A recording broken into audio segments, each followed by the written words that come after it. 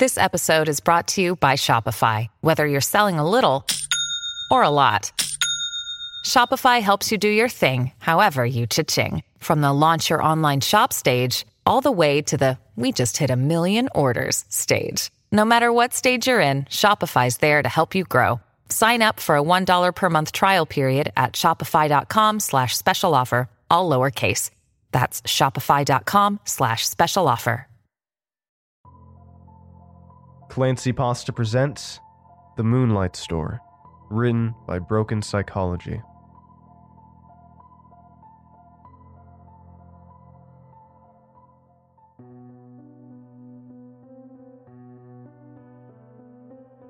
Is there something you always desire to have that you've never been able to afford? Maybe an object from a book or movie that you would give anything to call your own. What if I could tell you of a place where all these things could be found, where you could purchase everything from a cup of coffee to a copy of the Enchiridion, a place older than most civilizations and run by powers beyond our understanding. The following instructions were formed from a collection of records from people who have traveled to such a place, and is a record of not only how to get there, but also some of the treasures that can be found within its vast interiors. Although it has been called many names throughout the years, most modern accounts simply refer to it as the Moonlight Store, for reasons you'll see below. Before reading any further, a word of caution.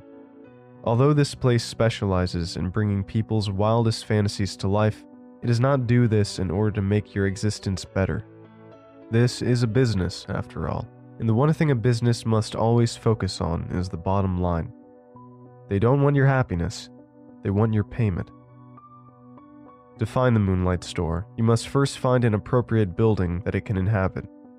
This can be done at any local chain or mom-and-pop grocer, as long as it closes before midnight.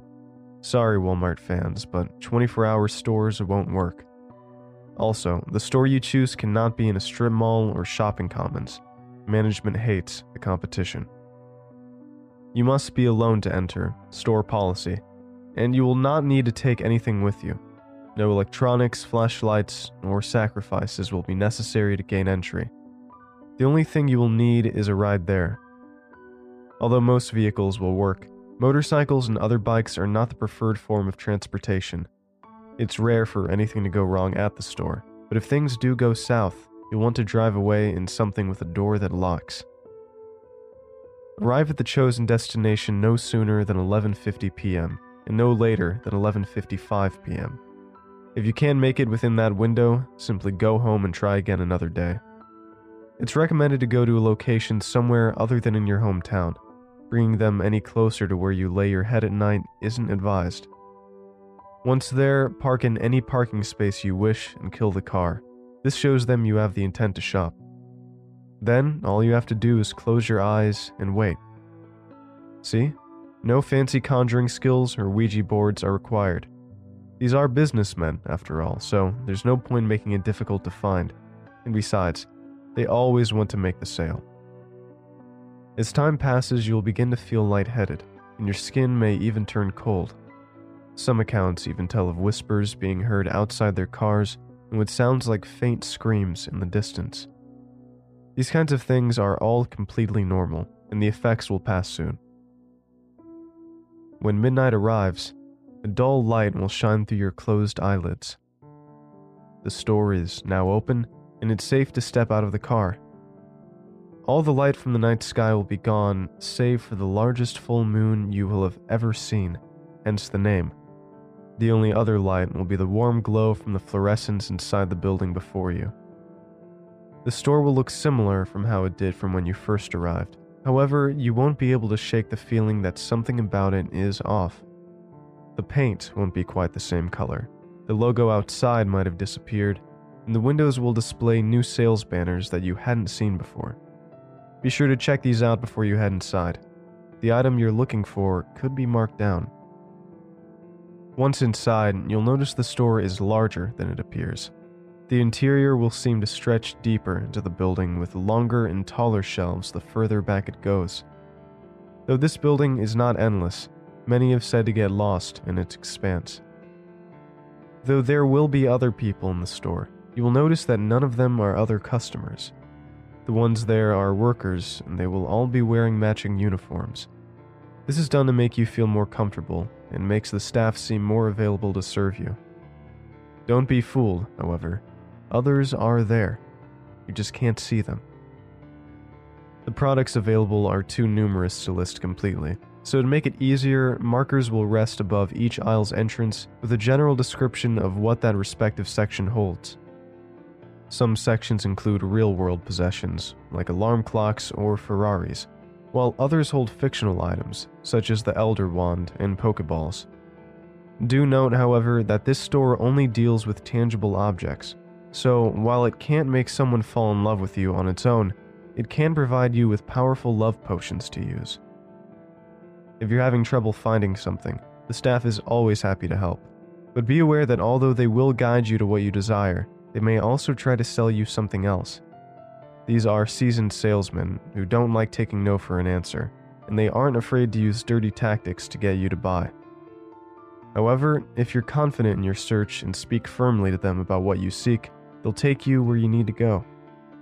However, if you're seeking something that you've made up in your head, like a pill that will make you invincible, or a patch that lets you breathe underwater, be sure to go to customer service and ask to put in a custom order.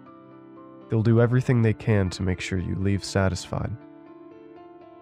After you have found what you need, if a staff member is not already with you, you will need to go to the front counter to make your purchase. Prices vary not only based on the item itself, but also on how important the item is to you. For instance, a typical cell phone should only cost you a small fee, but if you are using it to replace someone else's that you broke, the price will rise. I told you, these are seasoned salesmen, and they will read you like a book. They know exactly what you need and why you need it. Each price is made by the staff member in charge of your purchase. Some have been known to be very set on traditional prices for objects, but others, however, are always ready to haggle with the customer.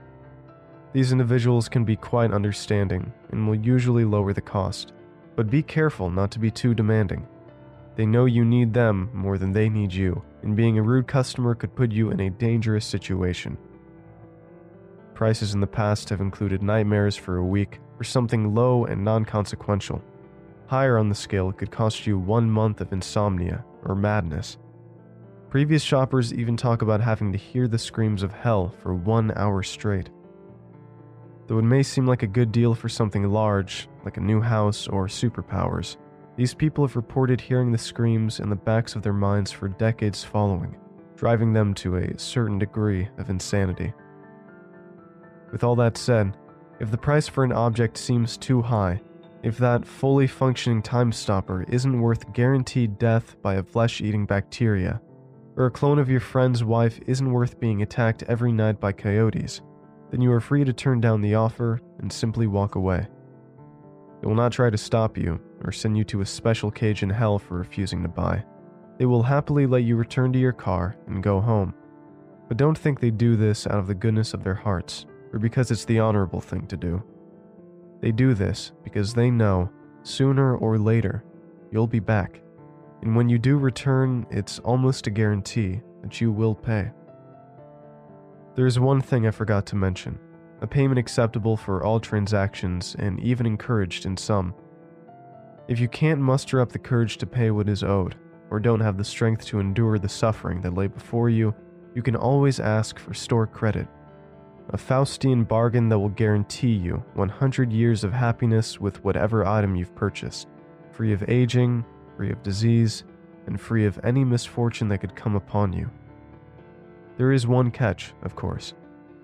At the end of the allotted time, they will come for you. No matter where you are, where you hide, or how much you beg, they will come for you. And trust me when I tell you that death would be preferred over what they will have in store for you. After the deal is made, there are no returns or refunds. The store will close to you forever, and all that you will have left is time. Happy shopping.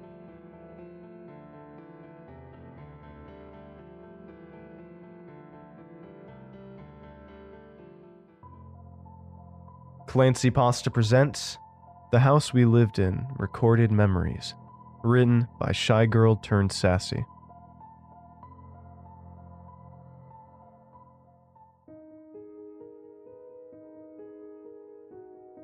I think I was 10 or 11 when our family moved into a 3-bedroom home.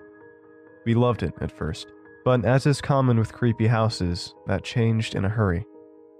I think our dog noticed something weird way before we did. He would bark at an empty room, growl at dark corners, and even did the classic head tilt to sounds only he could hear. My parents rationalized for as long as they could. They tell my brother and I that he was probably reacting to sounds other dogs made that couldn't be heard by human ears. Today, I can tell that they were clutching at straws, but to 10-year-old me, it made perfect sense. Soon, the strangeness in the house made itself known to us too. It started off with little things. For instance, my brother and I came home from school one day and saw a middle-aged woman sitting on the couch. We assumed she was Mom's friend or something and said a polite hello before going off into our rooms to change. Later that day when we asked Mom about her, she didn't know what we were talking about. We'd hear the cries of a baby at night coming from the guest room. Sounds of conversations involving multiple people could be heard from the empty living room. One afternoon, my mom heard a male voice in the garage and assumed, at first, that it was my dad. Then she remembered that my dad was out of town. She was terrified that it was an intruder. However, a subsequent search for the said intruder, armed with a hammer to defend herself, yielded no results. The sighting that was most common was that of the lady we had seen sitting on our couch. We would often see her in the kitchen or hear her singing to herself as she tended to the garden. We were convinced that the house was haunted. It explained why it had been so ridiculously cheap. My parents did some research to find out if someone had ever died in the house, but as it turned out, the house had been built less than 50 years ago, and a woman in her 70s was the only person to have breathed her last there. Of all the sightings we had had, that of an old woman had not been among them. So, haunting was ruled out. My mom was able to track down the previous owners of the house. They now lived in a different part of town, and the matriarch of that family agreed to speak with her. Mom came straight to the point and asked why they had left. The lady gave the answer my mom had expected. Creepy shit. Mom probed further and asked if they had a baby. If the baby's room was the one they were using as our guest room. If she liked to sing as she worked in the kitchen and garden, etc. The lady replied in affirmatives to all of these. I think she answered all of my mom's questions so patiently because she knew exactly what we were going through. Mom and Dad deduced that the house somehow recorded memories of the previous residents and played them back. How this was possible was, of course, beyond the comprehension of mortal minds. They decided, though none of us had been hurt, the house was just too weird and decided to move. A few months after moving to our new house, each of us began to have dreams about our experiences in the previous house. However, it wasn't just ourselves that we saw. The dreams also involved other people who were now living in the house. What's more, we could see those people looking at us and reacting to our presence, all in our dreams. We figured out that this is probably how we were now haunting our old house, even though we were alive. For my brother and I, it became a fun little game. We couldn't wait to go to bed at night and haunt those poor, unsuspecting people. Our parents told us not to relish in such mischief, but couldn't really scold us as we weren't really doing anything. Those dreams lasted about 18 months, the exact same duration of our stay in that house. Today, I can't help but wonder just how many so-called haunted houses are truly haunted by the troubled spirits of the dead, instead of houses simply recording memories and playing them for whoever now resided in them.